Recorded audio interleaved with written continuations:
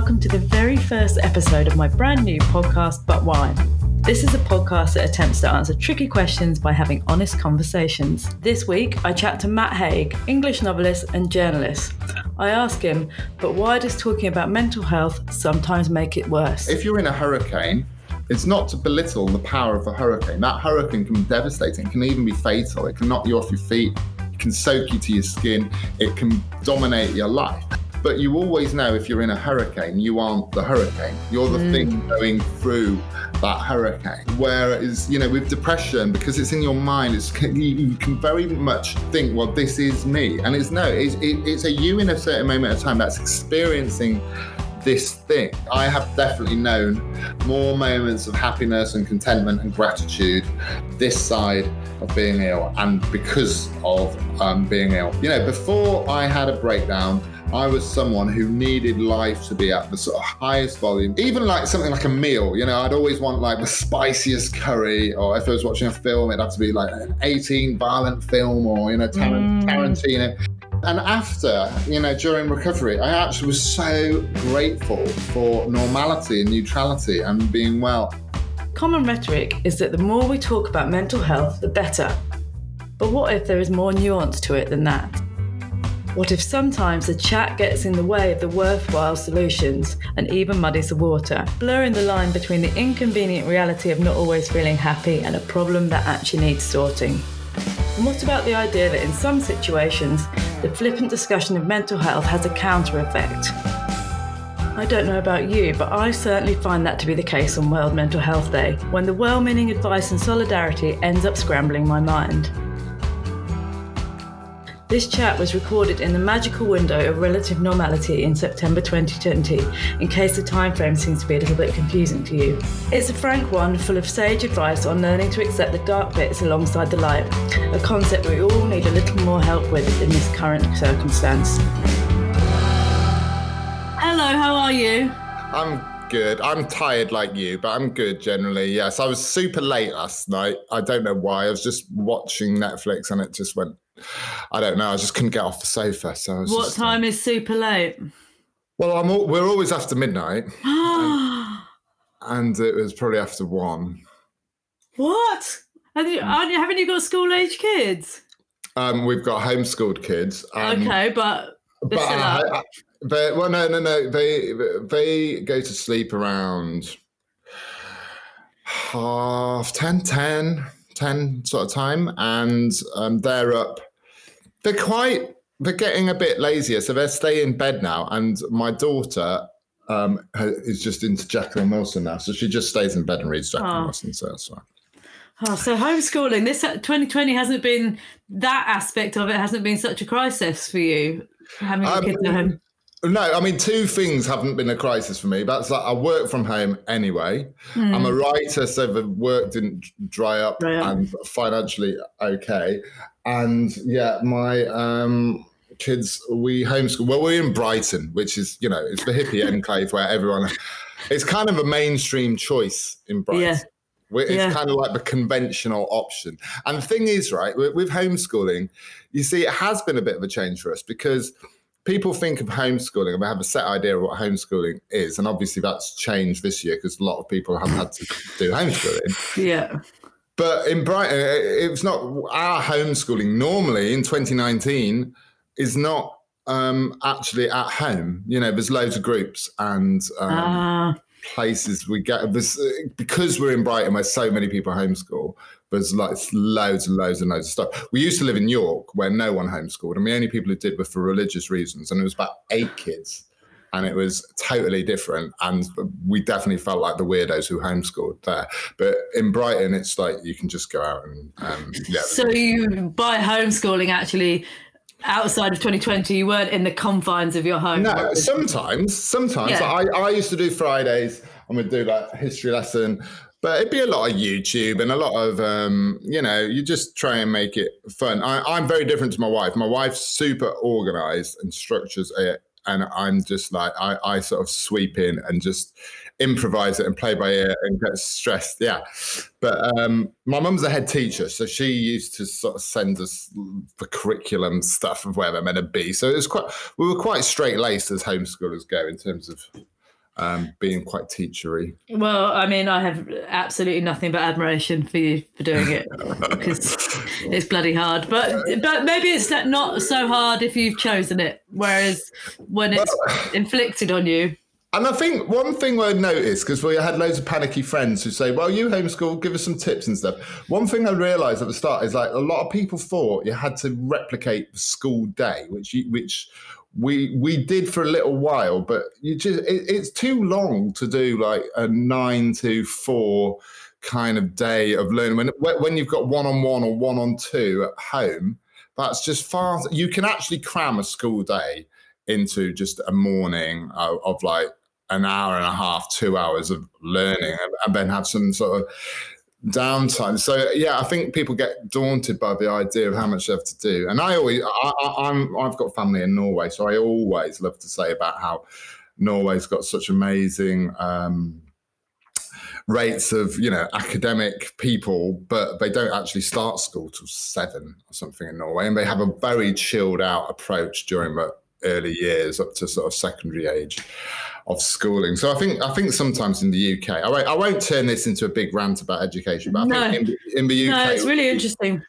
Get it a bit wrong sometimes with our priorities in terms of tests and exams and all of that stuff. Anyway, I mean, it does all play into the same conversation in some ways. What do you wish you'd known as a kid?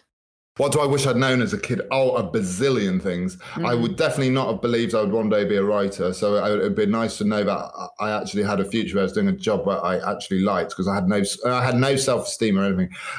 If I known as a kid, I think that everything was going to be all right, because I was a worried little kid, and I was a bit introverted and anxious. So anything that would have calmed me down would have been amazing. It's heartbreaking to think of those kids, though, isn't it?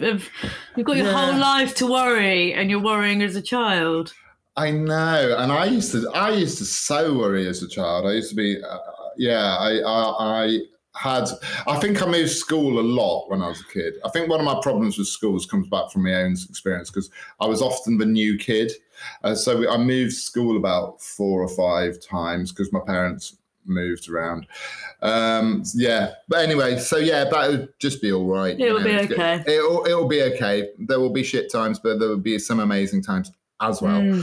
Not the most original answer. No, it's good though. I mean, you could try and push it, but that is it's yeah. I've got a real complete aside, but when one of my kids is the more sensitive, I've got 3, and often when he's distressed, I just say to him, I'm here, and that seems to have that. It's not the same thing, but it has that real short-circuiting thing of just landing you in the moment. Yeah, grounding it. Yeah, kids. Yeah, I feel like it's it's very easy to feel up in the air when you're a kid. I think this year has been so, because I'm thinking not just of my own kids, but I've got a niece who's had a problem when she found it very hard at the start of lockdown, because that was changed. Then when she knew the schools were going back, she found that really stressful. It's just too much going on, isn't it? And it's I keep saying as well, what we need to remember is, from my 5-year-old, 6 months is a huge portion of his life. Like, we can rationalise 6 months, but it's mad for them. Remember how long the school holidays felt? 6 months is like so big. Yeah, no, exactly. I know. I mean, it's felt pretty bloody long anyway, hasn't it? For a 45-year-old, it's felt long. Yeah, I know what you're saying. Well, I know. If you're a kid, even if you're like a 10-year-old, well, mine are 11 and 12. It's a long time, but they've been mainly seeing their friends via Zoom. I know. Yeah, all of that. Yeah, and also this, I've got a 2.5-year-old that, like, sanitizing and seeing people in masks is an absolute norm now. It's bizarre. Yeah, it's true. What is your worst habit? Oh my God, I've got so many. I mean, I genuinely feel the thing I wish I was better at is spending less time on the internet. I spend far too much time on the internet. So I'd just say phone addiction, probably. But that's a universal one, isn't it? Pretty much. I mean, that's like 90% of us. I read somewhere that 80% of people in the UK sleep with their phone by the bed. It might be 85%. Got to stop that. No, I leave it downstairs.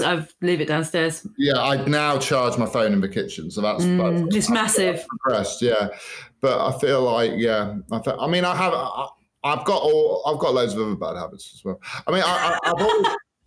I won't get too heavy, but I've always had a bad relationship with alcohol. I don't really drink now, but when I do drink, I can't stop drinking.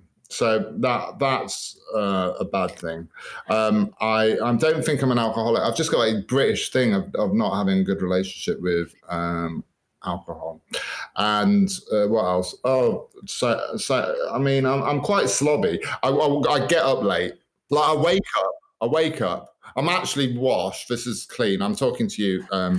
I felt like I should actually be hygienic before I did this podcast, but often it'll be like mid-afternoon before I sort of slovenly go into the shower and get up and get fresh. So I'm a bit of a slob. I try not to be, but being a writer, when you've got no reason to get out the house, you get into those sort of slobby habits. I'm trying not to beat myself up about that. I suppose beating myself up is a bad habit. So I'm just one big bad habit. It's so funny. Because I'm asking, so I don't drink. I gave up drinking 15 months ago because it's terrible for my mental health. Yeah. It took me till 38 to realise that. And have you ever done a big chunk without it? Yeah, I did 8 years without it. After I had my breakdown, I went from the year 2000 to 2007, 8. And the first time I drank alcohol after that was at my grandmother's funeral, where I had the communion wine. I realised what I was doing. And then when I had that, but no, it was actually, do you know what it was? I started having this sounds really bad, but I started drinking again when we had the kids. And it wasn't because I was like, oh my God, they're driving me to drink. It was more that because I had to suddenly be responsible, I kind of trusted myself not to go too crazy, because you can only, if you are sort of like up all night drinking, you can't be too hungover when you're getting woken up at 5 a.m. So I did do that a few times, but generally speaking, I became a more sensible drinker when I had kids. But I used to be terrible. I mean, that's one of the reasons I think why my mental health was so bad. I mean, I used to take drugs and everything when I was younger, but I used to live in Ibiza, so I did it all. But and I was very unhealthy when I was younger. But alcohol. I think we've collectively got a bad relationship with alcohol. I mean, you look at the Mediterranean countries and they seem to have it better. I mean, they glug it back, and it's not about sort of downing shots and stuff. But yeah, in the UK, we've got a strange. It is definitely bad for mental health. I mean, I admire you. 15 months of going. Yeah, it just got to the point that the self-loathing would kick in before I'd finished the first drink. So it's just like, and I wasn't drinking very much, but it's just not worth it. Yeah, it's not worth it. No, you're right. I'm not judging you. I'm not judging you. Well, with self-loathing's two things, isn't it? Because you get the self-loathing because it's just a chemical reaction to the alcohol, and also you just hate the fact that you've done it, don't you? Because it's not prioritising yourself. The lockdown must have been hard, though. I mean, we kind of needed our Saturday night gin and tonic nights just to and also it's just that a bit like early parenting, you've got this massive blur, and if you don't separate where the adult time is or where the weekend is, I was craving it. But also when the world was imploding a bit, we all had to really dig deep into the things that try and keep us sane, and alcohol isn't one. I ate a lot of chocolate, which I'm now trying to come back from. Yeah, from the chocolate. I've got a really addictive personality. I'm like, what is it? What's that make? The Tony's. Yeah, Tony Chocolonely. It's really good. Wow, it's so good. I'm just, it's so good. I'm not even a massive chocolate person, but I can devour one of those big. You feel like you're in Charlie's Chocolate Factory, don't you? Well, and also because the pieces of different sizes to represent how the chocolate industry isn't fair, you can accidentally pull off such a massive chunk that you're halfway through it. Yeah, that's true. It's very good chocolate. Anyhow, as I say, I'm trying to currently curb that addiction, so we'll not dwell on it. So the big topic to talk about is mental health. Is it hard for you to constantly talk about your mental health?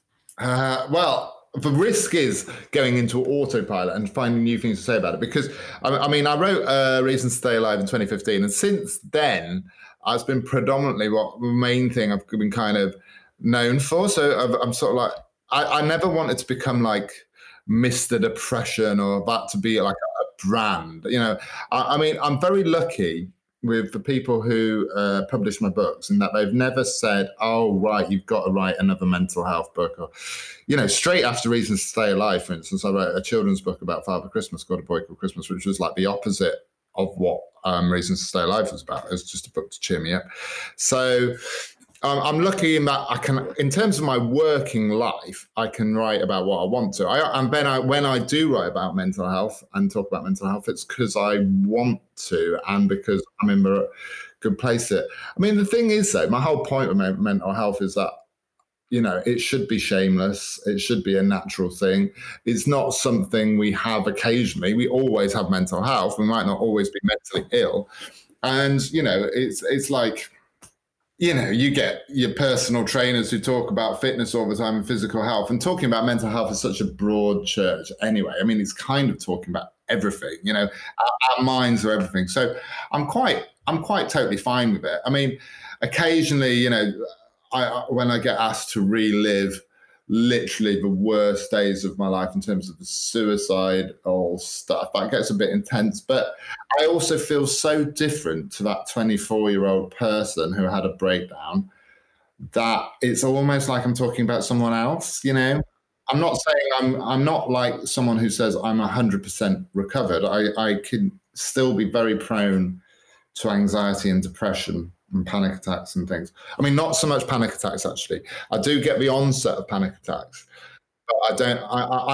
I feel like for me, this is totally subjective, but for me personally, there's various aspects of mental health which are very hard to sort of recover from and get out of, and there's others that there are techniques that seem to work. And I feel like panic attacks is definitely, I'd say to anyone who gets panic attacks, they are definitely something you can get on top of and control. And you've got to almost like do a Jedi mind trick with yourself. You've got to actually pretend you want the panic attack. I know that sounds so weird. Yeah, that's exactly it. You kind of like almost as a test. Yeah. Like, you know, like people do a tough physical workout for a test. Well, you almost treat that as a kind of mental workout. You're like, okay, so I'm having this panic attack, but how am I? It's not, I can't do much about that. It's how I cope with this panic attack. So it's like, I sometimes just like, if I can, if no one's around, I just lie down on the floor and invite it in and say, I want this panic attack. And the thing is that panic doesn't want to be wanted. It wants you to be panicking about the panic. And that's why panic attack builds into anxiety, because it snowballs, because you are panicking because of the panic. You get anxious because of the anxiety, and you get into this vicious circle which you can't get out of, and then you have to hack your brain at some point into a state of acceptance, which is kind of hard for a lot of people to reach. But with panic, I just got so used to having it all the time, and I realized that all that crazy stuff my brain was telling me wasn't true after a while. You know, my brain was convinced that I'd be dead at the age of 25. I obviously lived beyond 25. That my partner would leave me, still with my partner, but nothing good would happen. Lots of good happened. And slowly your brain starts to realize that voice is a bullshit voice. And you, other you is kind of an inner therapist that develops as time goes on. It's so true. I'm agreeing with, yeah, it's so funny. I spent a couple of years in deep like panic attack zone, and then you go, well, actually the time goes further and further along. And I really benefited from learning some of the science about the adrenaline peak that's going on, and going, right, all right, get this adrenaline through my body.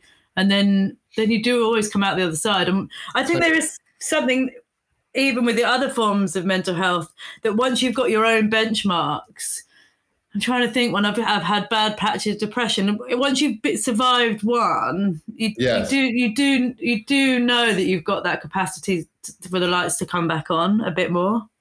Yeah, no, absolutely. I feel that. I like because if I look at my own life, I've probably had about 19 or 20 bouts of proper serious depression and anxiety, which on one hand sounds horrendous, but that's also 20 times you practice recovering. And you kind of so I'm not saying when you get depressed, it still feels as bad, but I'm never suicidal now, because even when my head gets into that zone, there's a little bit of me that knows it's been into this zone before. Even when it thinks, oh, this time it's going to be the worst, because that's what my depression does. Yeah, it always finds a way to say, this time it's going to be different because, and this time it's going to be different because, or this time you didn't actually ever have this thought before, or this, and it always tries to add something new, and that's where the power is. But that in itself becomes a familiar pattern of thinking this is the worst moment. This is, you won't get out of it this time, or this. And it's so you kind of, I don't fall as often now, because in those early stages where you sort of feel like you're sleep deprived or you've had too much alcohol or whatever, and it starts to creep in, I reach this point where I can sort of self-therapy myself out of it by accepting it. And also, like you say, understanding the science helps, I think. And also, a thing that really helped me was seeing a separation between myself and it. I used to just the language we use, I used to say, oh, I'm a depressive, or I'm a bit of a depressive. And it's that is a very sort of toxic way of looking at it, because then you become the depression. You are seeing yourself, and your identity becomes the depression. And it's what was the key separation for me was someone who has depression, someone who goes through depression, who has experiences of depression, but seeing it as an experience. I use a lot, and it's becoming a bit of a cliche now, but I use a lot of sort of weather metaphors for it. I mean, we all do it. We all talk about dark clouds and things like that.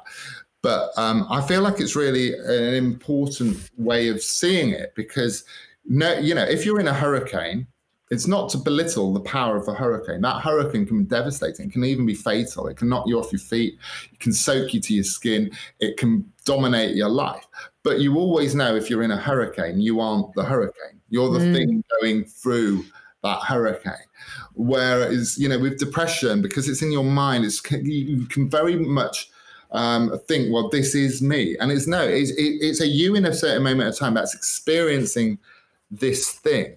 And the hardest question I ever got at a live event, where I was doing a live event about depression back in the days when live events happened, was, real life events, was this person who said, well, I read your book and I liked your book, but you had a loving partner, you had parents who were quite open-minded, you had people in your life. So, you stayed alive effectively for other people. You had people who loved you, had a support network there. What would you say to somebody who has no one at all, and they're in this pit of despair and they're feeling dreadful? And that was so hard. And the only answer, I didn't have it at hand then, but when I thought about it, I think, two things. Firstly, when I was in that pit of despair, I wasn't feeling like I was staying alive for other people, because depression's so weird. And what people don't understand when people talk about suicide as selfish and stuff is that you can convince yourself that it's selfish to stay alive. You can convince yourself that you're a burden on people, and that people are better off without you. And it's a very real thing. It's not just a sort of wallowing thing you say. You can actually believe that. And that's part of that. So I feel like I didn't necessarily stay alive for other people.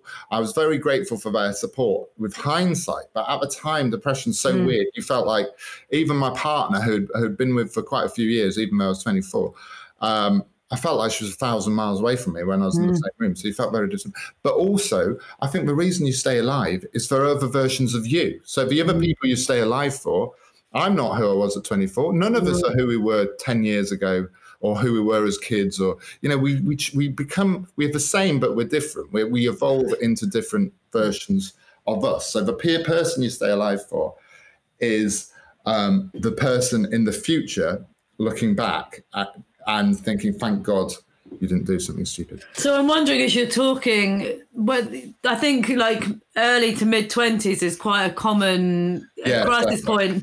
And I definitely, from my own experience at that point, I remember thinking, is this who I am as an adult? You know, is this anxious person who can't do this and who doesn't enjoy that? Is this what adulthood's like? And I think that's why it's so debilitating, isn't it? Because you haven't got, you're no longer a child, but you don't have anything to reference to pull you out of it. Yeah, and I had a real problem with the idea of being a grown-up. I had a problem with the idea of being responsibility. So I stayed in uni for as long as possible. Then did an MA. I went to whole uni for about 4 years. Then I did an MA at Leeds. And then I'd sort of run out of education, and I kind of had to. And then I had one winter in London doing a load of dead-end jobs. I worked in a wine shop in Oddbins. I sold printer cartridges over the phone from a script in Wembley for about 3 weeks. And what else? Yeah, other sort of. I sold advertising space in Croydon for the Press Gazette. I had this sort of series of jobs I wasn't enjoying at all. And then I went to Ibiza, and me and my girlfriend went to Ibiza for 3 summers in a row. And my girlfriend, Andrea, who's now my wife, had the good job, and she was the sort of like one who was, she became an office manager for the biggest sort of nightclub and hotel business out there. And I was just like sitting in a bar all day, selling tickets. And I just did not want to, no, it's not, I didn't want to grow up. I just didn't know how to grow up. I had no self-esteem. I had this vague idea I wanted to be a journalist, but I didn't know how to become a journalist. You've got to remember, this is like pre-social media when you can just get yourself out there. So, you know, anything you had in life, you couldn't just do it yourself in those days. You had to actually either go for interviews or speak to people, and I was like the world's worst networker. I just couldn't go up to people or have that confidence. So I think I was destined to hit some kind of crisis point. And then that September, 2 weeks before coming back to the UK, had been relatively physically healthy. You know, we'd obviously had our crazy times in Ibiza, but as long time before, we were now living in a very quiet villa on the east of the island, and it was lovely and tranquil and beautiful. And I'd been for a run that morning. I was a smoker back then, but I hadn't even smoked a cigarette that day, hadn't drank any alcohol, hadn't done any, unhealthy things that day. And I just had this sort of panic attack out of nowhere, but I didn't know it was a panic attack. I thought I was going to die. And then the panic attack didn't end, and I just kept on going. And when I came out of it, I was just in this totally new world of depression. That's what made me suicidal. I just thought, I will never move on from this. I didn't know how I'd got into it, so I didn't know how to get out of it. So it was a pickle, and I didn't. My understanding back then of mental health was you were either sane or you were mad. Yeah, so, you know, it's totally binary, and I had no. Yeah. You know, obviously we're all on this sort of scale. So suddenly slipped. Yeah, again, there's that sinking feeling of like, oh, I'm one of them now, and and this is where I'm going to end up. And the portrayal of what I thought mental, you know, it's people in hospital gowns with sunken eyes, and of course that is a side of it, but we didn't have exposure to recovery stories, I don't think. No, and I was scared of talking about it, because I thought then as soon as you talk about it, you get sectioned and put in a straitjacket in a cell. And I'd watched too many old movies like One Flew Over the Cuckoo's Nest when I was a kid, and I thought that was my view of mental health, like these sort of prison-like hospitals where you're sort of straitjacketed or you get electric shock therapy or something. And you know, it's a totally outdated view of mental health treatment. But I stigmatize myself. You know, people talk in a mental health conversation about stigma, and it's always blaming someone else for it. And there is a lot of toxic stuff out there. But what we don't talk about as much is how we stigmatize ourselves. I felt like, you know, I'm this mad person, and I'm just going to be this mad, scary man, you know, and I wasn't. Actually, I never was actually delusional. I mean, everything was exaggerated. But in terms of my illness, when I look back now, I was incredibly sane within it. You know, I always knew who I was. I just felt physically and mentally horrendous. And, you know, there were times it was, you know, just felt overwhelming and I wouldn't be able to get through this. And what was scary for me is at the start, because it was so intense, I couldn't detect any fluctuation. There wasn't anything I did that made me feel better. And that's when you feel trapped, isn't it? If you feel like you've got no control over your condition. Yeah, that's when you pull on all your different like things to pull you back, and that doesn't happen. Yeah, absolutely. What was the tipping point to climbing out of the hole? There was no single thing. I mean, I went about it the wrong way because I had an early experience with pills, which was a bad experience, on diazepam, which was the wrong thing for me. So then I became like phobic about prescription drugs and meds, and I never was offered therapy.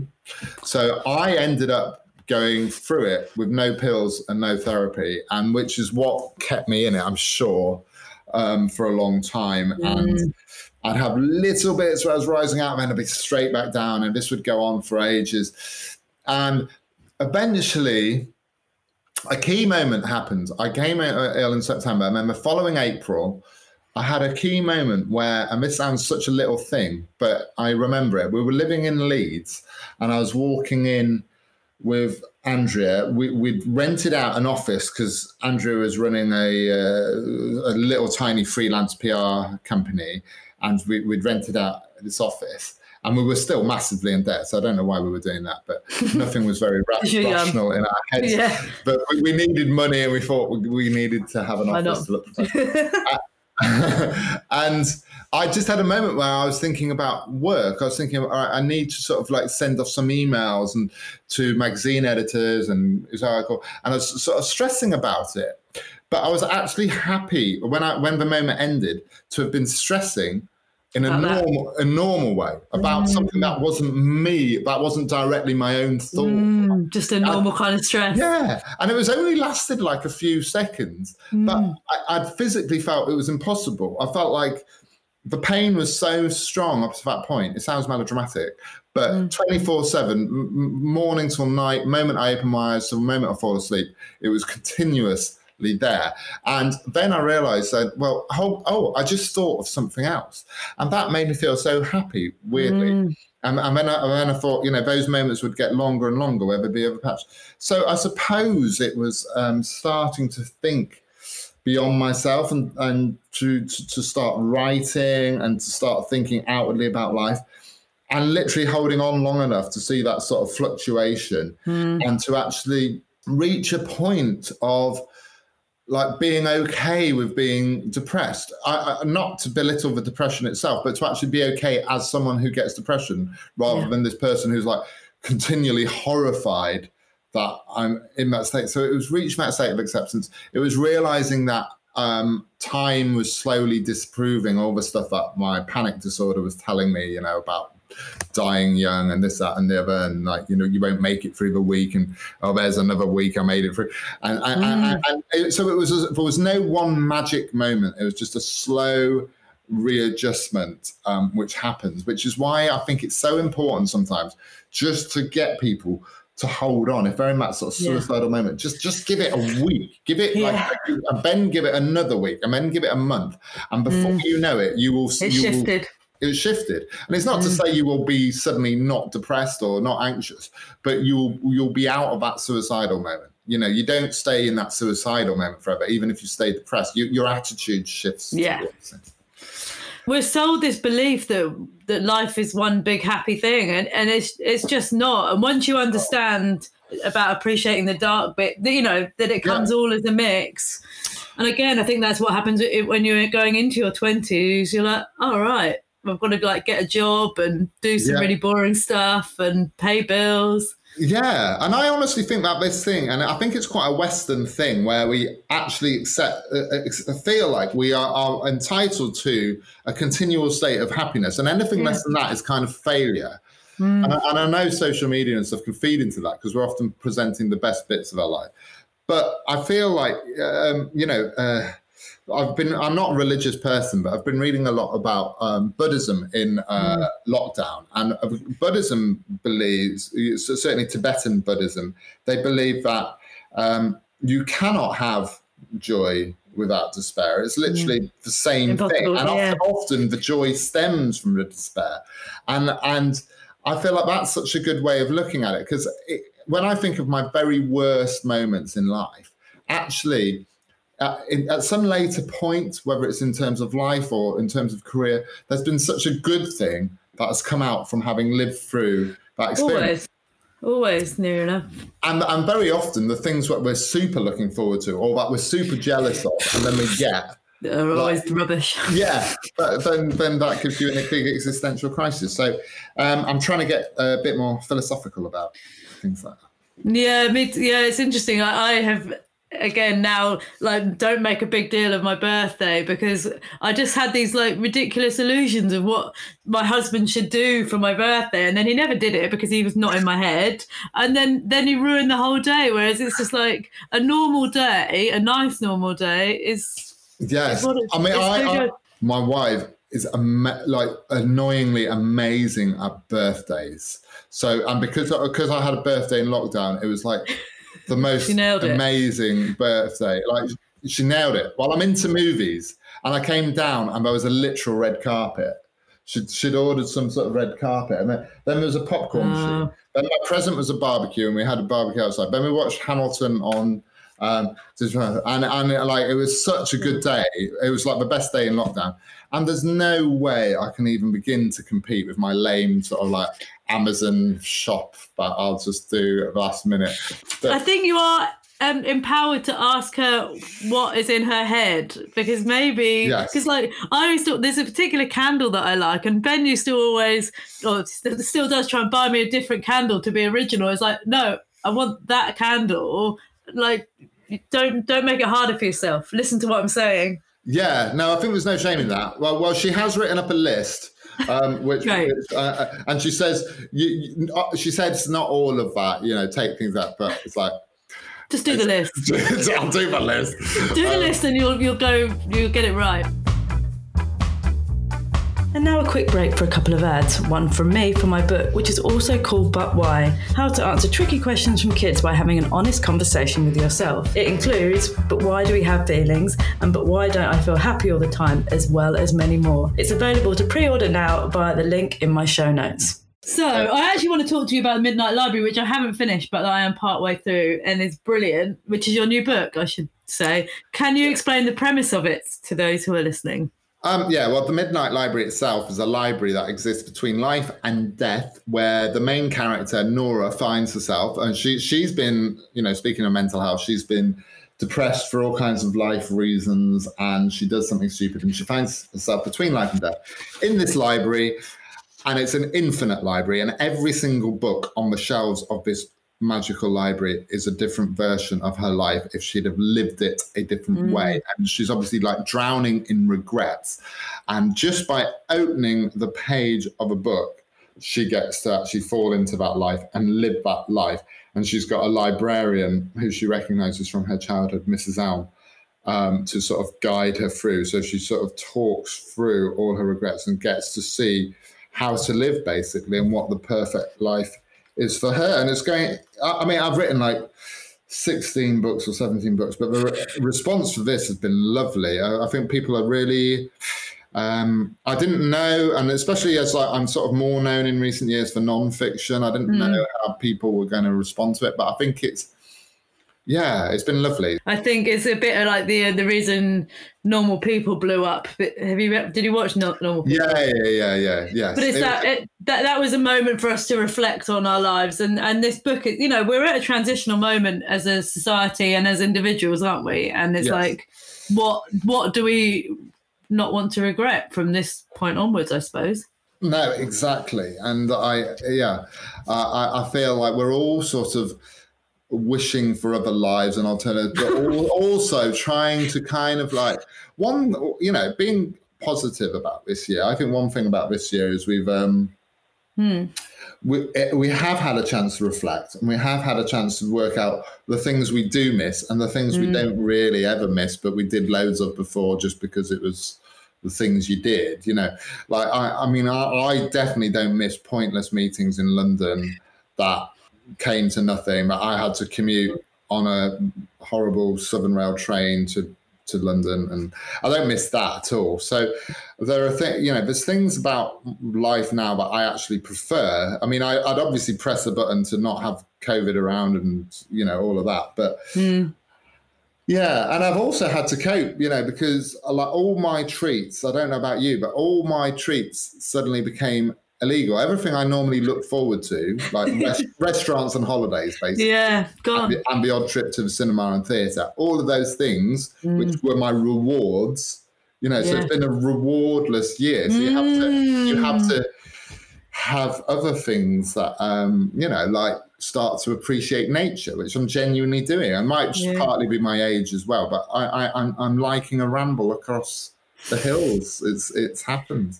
You're like, I'm doing this a bit ironically to begin with, but then you're like, oh no. Yeah, well, my mum and dad used to drag me on long walks, and I used to be like the total archetypal teenager going, oh, what is the point of this nature? But I like it. I genuinely, whether it's the difference in the air or whatever, but I genuinely feel like walking in nature is very good for my mental health. They did a study actually of people doing a walk for 45 minutes, and they took one group of people walking around a shopping centre and one group of people walking around a forest, and they did a sort of mental health survey, and they compared things like posture, all kinds of things, and unanimously the walk around the forest was definitely good for your health, but in all kinds of ways, the walking around the shopping centre wasn't good for your health. Yeah, of course, overstimulation. There's an amazing book called Silence in the Age of Noise. Have you read it? No, good title though.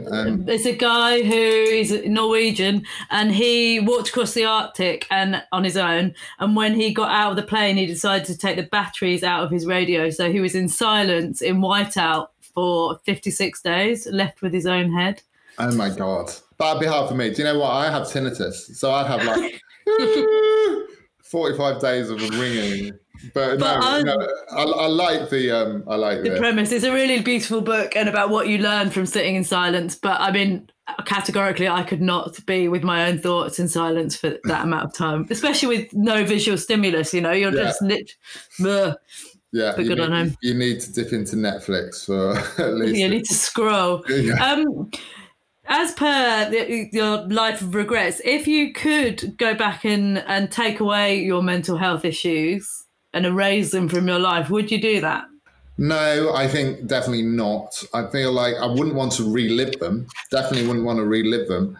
And if that was the only option, then I would probably opt for a life without mental health. But I absolutely wouldn't. I mean, I have definitely known more moments of happiness and contentment and gratitude this side of being ill, and because of being ill. Before I had a breakdown, I was someone who needed life to be at the sort of highest volume. Talking about distraction, I needed, to have even like something like a meal. I'd always want like the spiciest curry, or if I was watching a film, it'd have to be like an 18 violent film, or Tarantino. Everything was like extreme, intense experiences. That's why we ended up in a beefer. Had to, not just have a few beers. I'd have for it. 20 vodka lemons or whatever. And and after, during recovery, I actually was so grateful for normality and neutrality and being well. And I feel like that has been the ultimate shift. And I couldn't have had that without having had the mental health problems. I feel like also, anxiety is a horrendous thing, but it also, at a low level, anxiety is effectively curiosity. You're worrying about things and you're asking questions about things. And that in a low dose can actually be quite a good thing. And it's quite useful for creativity as well.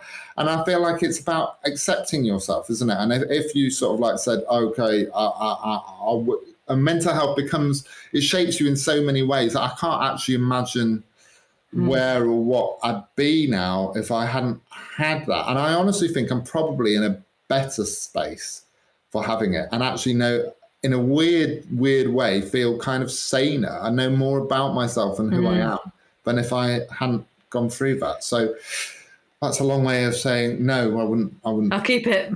I'll keep it. Yeah, definitely. Here we circle back to the original question, but why does talking about mental health sometimes make it worse? We're very good at patting ourselves on the back for the mental health conversation and the fact that we're talking about it more. And it's like, yes, we are definitely talking about it more. And I don't want to belittle that, because it's good. And I've been a part of that. You know, I talk about mental health a lot in my books and social media. And it's good that we're having a mental health conversation. But if we think that's the end point, you know, that is not an end in itself. Talk is very valuable, and it's what therapy is based on. But we need more than just to accept people talking about their mental health. For instance, it's sort of how we talk about it. You know, I feel like, you know, still, if you look at the front page, a lot of, for instance, a lot of glossy magazines, women's mags, tabloid mags, you know, they'll talk about mental health as a kind of scandal. I saw last year, I can remember looking at the cover of Closer magazine, and it had Geordie Shore confessions, and the confessions were that they had panic attacks, one of them, and the other one had gone through depression. And it's like, it shouldn't be a confession. It's not a confession. It's just your health. And like, we all have mental health, and it's presented often as a secret and as a scandal. So a lot of the time we're talking about mental health, we're not talking about it in a way that reduces stigma. And also, you know, if you go on Twitter, like I do a lot, you know, like in political debates and arguments, and how we talk about Donald Trump, who is obviously horrendous, but they often use mental health as the reason, say Donald Trump shouldn't be president, or, you know, mental illness is the ultimate slur. And like, what I really hate, one thing I really hate, and I've had it myself, is when people say as an insult, oh, you need help, or you need to get help, as like that's the worst thing to say to, you know, I mean, that's not going to help people get help. That just stigmatizes help. It's like, we all need help sometimes. Why is that a common insult? Why do we, you know, like say, oh, she needs help? And, you know, I wouldn't say I've never done that before. I'm sure I have said or thought that about something, but it's interesting. We have these sort of stigmatizing ideas in our heads. So I feel like, you know, it's so ingrained, and there's so much unraveling to do. And also, we don't know that much about the science of mental illness. So there's still a lot of stigma there. But I think we're fundamentally have designed our societies to almost be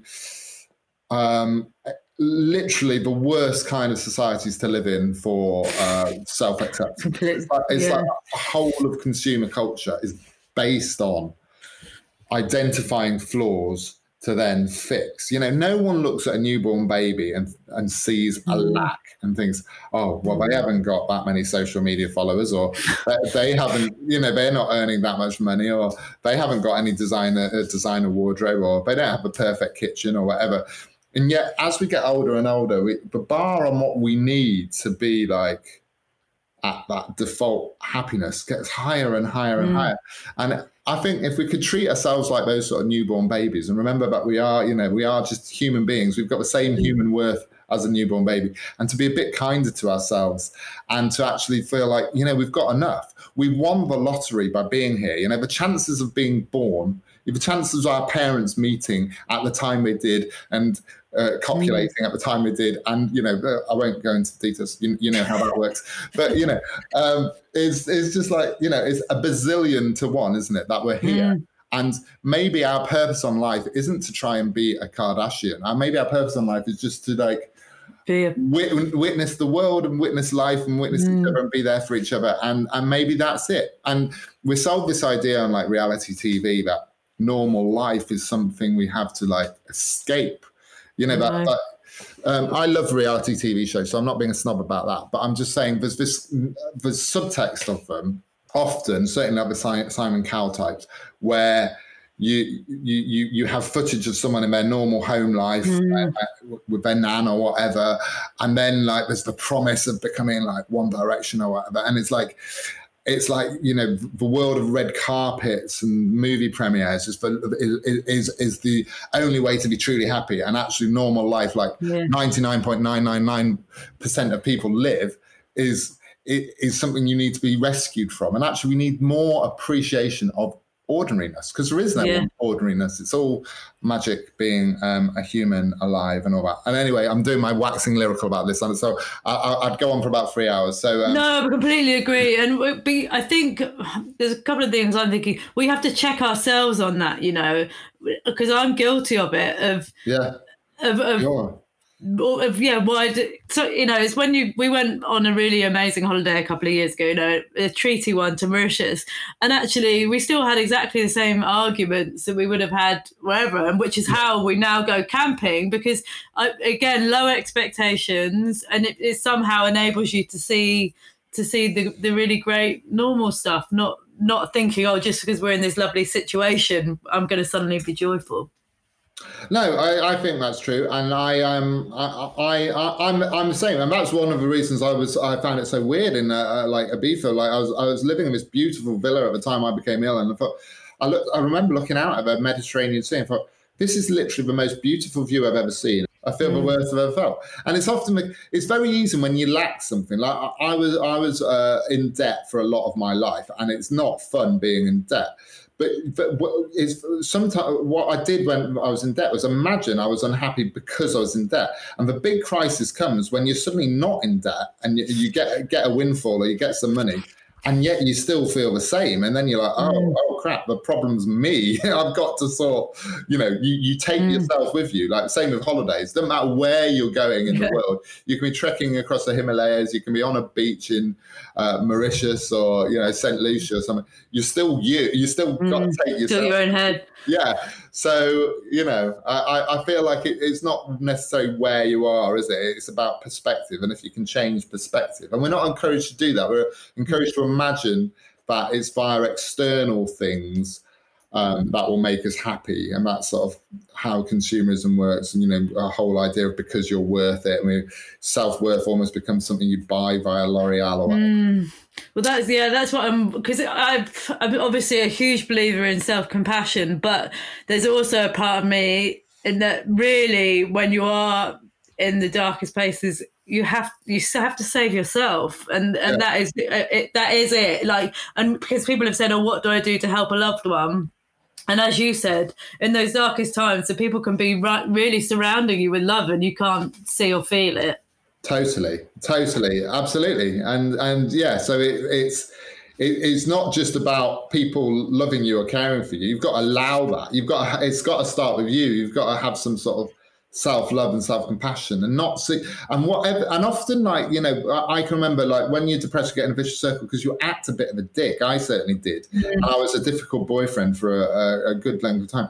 And then you get into a vicious circle where you see yourself as a bad person.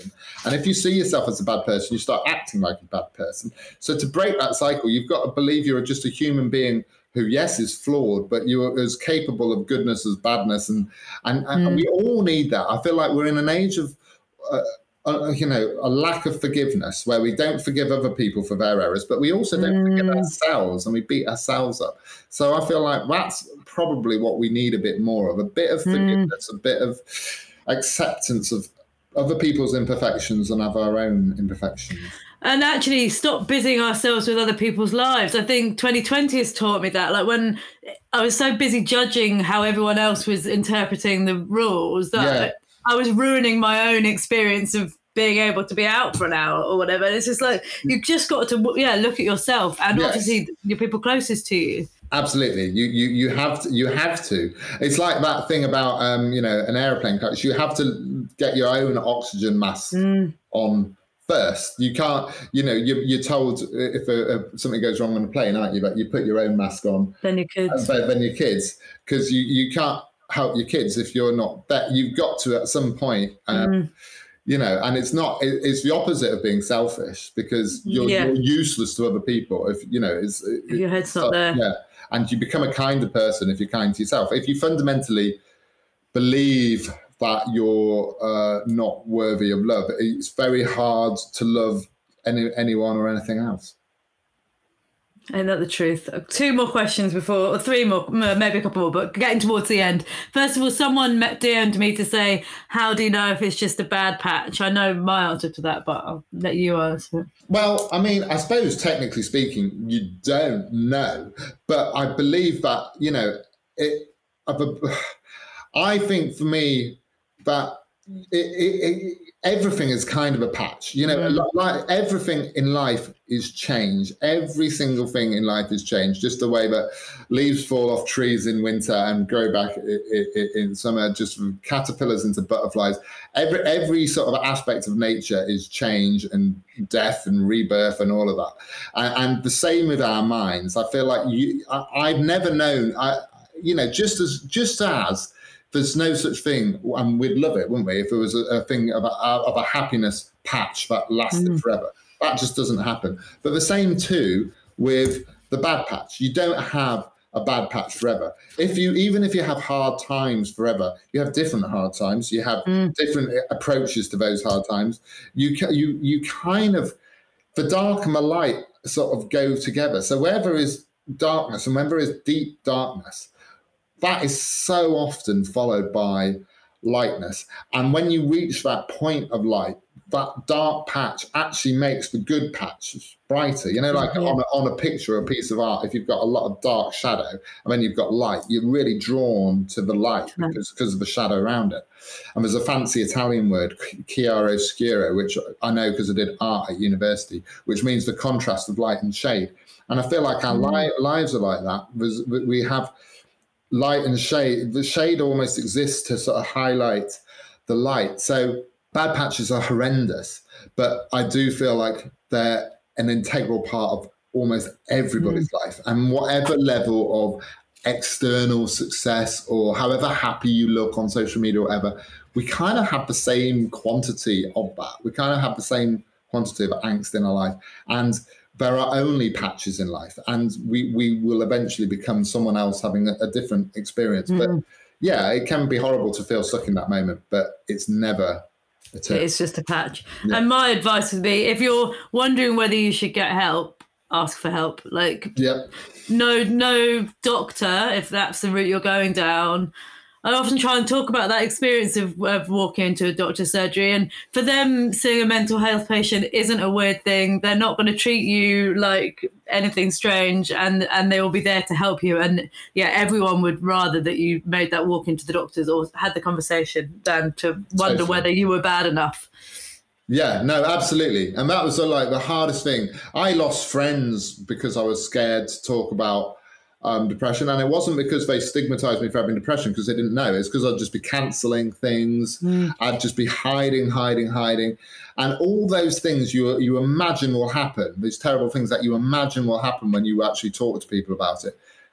It's so the opposite. I mean, there are I'm not saying that there aren't certain employers who'd be bad about mental illness or whatever. But generally, especially in this day and age, people are so supportive. And certainly medically, doctors, it's part of their itinerary now. It's one of the most common things they see is people going into a GP surgery with depression and anxiety. And yeah, I mean, it's horrible that it's such a common universal experience, but there's also kind of comfort when you're going through it to realize there's so many people. For instance, 20 years ago, the only examples I had in my head of depressed people were people who had died by suicide. Yeah. And, that is such a tiny fraction of people who have a bad mental health experience. And most of them didn't actually need to die by suicide. They just had that horrendous moment where they did something. So yes, I'd always believe in uncertainty and hope and all those things where the future is open and it changes all the time. Recent piece you wrote, which is Reasons to be Hopeful, I thought was such a nice reframe in given where we're at. Can you remember off the top of your head any of your points in that? Well, I mentioned my grandmother, actually. I mentioned my grandmother in one of the points because my grandmother was Jewish and she was in Austria at art school. She'd been at St. Martin's in London and they had a year out at art school in Austria. And so she was a Jewish person in Austria when Hitler invaded Austria, and how sort of random those sequence of events was, how she managed to escape and she escapes. It's almost like The Sound of Music. She escapes by flirting with a Nazi train guard. She was 18 at the time, or 19, and her and a friend got on a train out of Austria. And then her experience of that proximity to Hitler made her want to become a nurse in London when she came back. So she was a nurse in the Blitz. And she met my granddad in that because he had burns from a bomb in the Blitz, and he was treated by my grandma. And so out of that horrendousness of experience of being a Jewish person in Nazi Austria and escaping, she then ended up meeting my grandfather, which led to my dad being born, which led to me being born. And so, in a weird way, I owe my life to the worst experiences of things that can. It's just about how, things bloom out of the most sort of despairing times. And that's what I sort of wanted to impart in that article. And I do, to lever it back to this year, I have absolutely no doubt that although this has been a challenging year, and I'm not even comparing it to your grandmother's experience, but we will look back and say that taught us so much. No, and exactly. I wouldn't be here without, I'm sure of it, across our children, across everybody. So to wind up, well, first of all, where can people find you on the internet? In too many places. All over it. All over it. Where can't they? Where can you avoid me on Twitter? No, I think I'm my best self on Instagram. I do Twitter probably more, but I'm Twitter brings out my worst sort of grumpy side. So if you don't want grumpiness, I would follow me on Instagram, where I try and be a bit more considered and a bit more hopeful.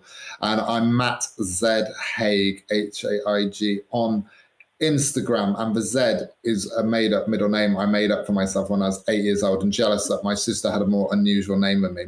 My sister's called Phoebe, and before Friends, hardly anyone was called Phoebe. That was rare. That was rare in Nottinghamshire before Friends. So I call myself Matt Zerubbabel Haig, and that's a real name. My grandfather had a family tree, and like about 400 years ago, there was someone in our family called Zerubbabel. Hey, have you put it in officially? No, just for your own No, joy. It's not on a birth certificate. But I did for years. As a kid, I always put my name as Matt Z Haig. Did you? That's so eccentric. It's brilliant. So it's not Matt's in some sort of crazy 90s sort of like street style. It's Matt Z Haig. That's my name. Okay, you should go find him. He's very good at what he does. Yeah, but I'm finding it really interesting, and it's a whole other conversation. But you know that alcohol isn't good for you. You know that Twitter isn't great for you, and yet you pick those scabs, so to speak. Yeah, I mean, Twitter has its good points. I feel like there's certain thing, certainly with certain social movements that, like the whole Me Too thing, Black Lives Matter and stuff, have been massively aided and boosted by there being a social media form like Twitter. But it's just that if you spend a lot of time on there, or you take it too seriously, like I used to, I still tweet, and a lot of it's venting, and there's a lot to be sort of cross about, and a lot, and Twitter's a space for that. But I am trying to be more hopeful, even on my Twitter account these days. So you could follow me on Twitter, but I can't promise you won't be unfollowing me within about a fortnight. Interestingly, since this episode was recorded, Matt has come off Twitter completely. He posted on Instagram saying, "I feel so much better after leaving. I hadn't realised how much the negativity was getting to me. I'm a better person without it." He goes on to say that he thinks it's fine for some people, but not for others, which is a valuable thing for us all to be aware of, what works for us as individuals and what helps us keep our mental health in check. And now back to me again. I wanted to offer a bit of reflection. Though I loved having the opportunity to chat to Matt, he's someone I admire hugely. I found our conversation really weighed heavy. I had one of those big dips you get after an adrenaline rush and felt quite wobbly for the rest of the day. Talking about mental health is important and necessary, but it has to be done mindfully. I want to normalise it. I want to share my experience of anxiety and depression, but weirdly, putting my brain in that place does feel like a risky move sometimes, almost like tempting fate. Or perhaps it's tied to how exposing vulnerability can feel. Similarly, I'm working on learning to speak up when I'm in a bad patch. When I can't see to say the words, I found it easier to say, "I am struggling," over text. If you are feeling wobbly, please do reach out. Go to your GP, or there's a ton of charities who can help. I'll put a list of resources in the show notes.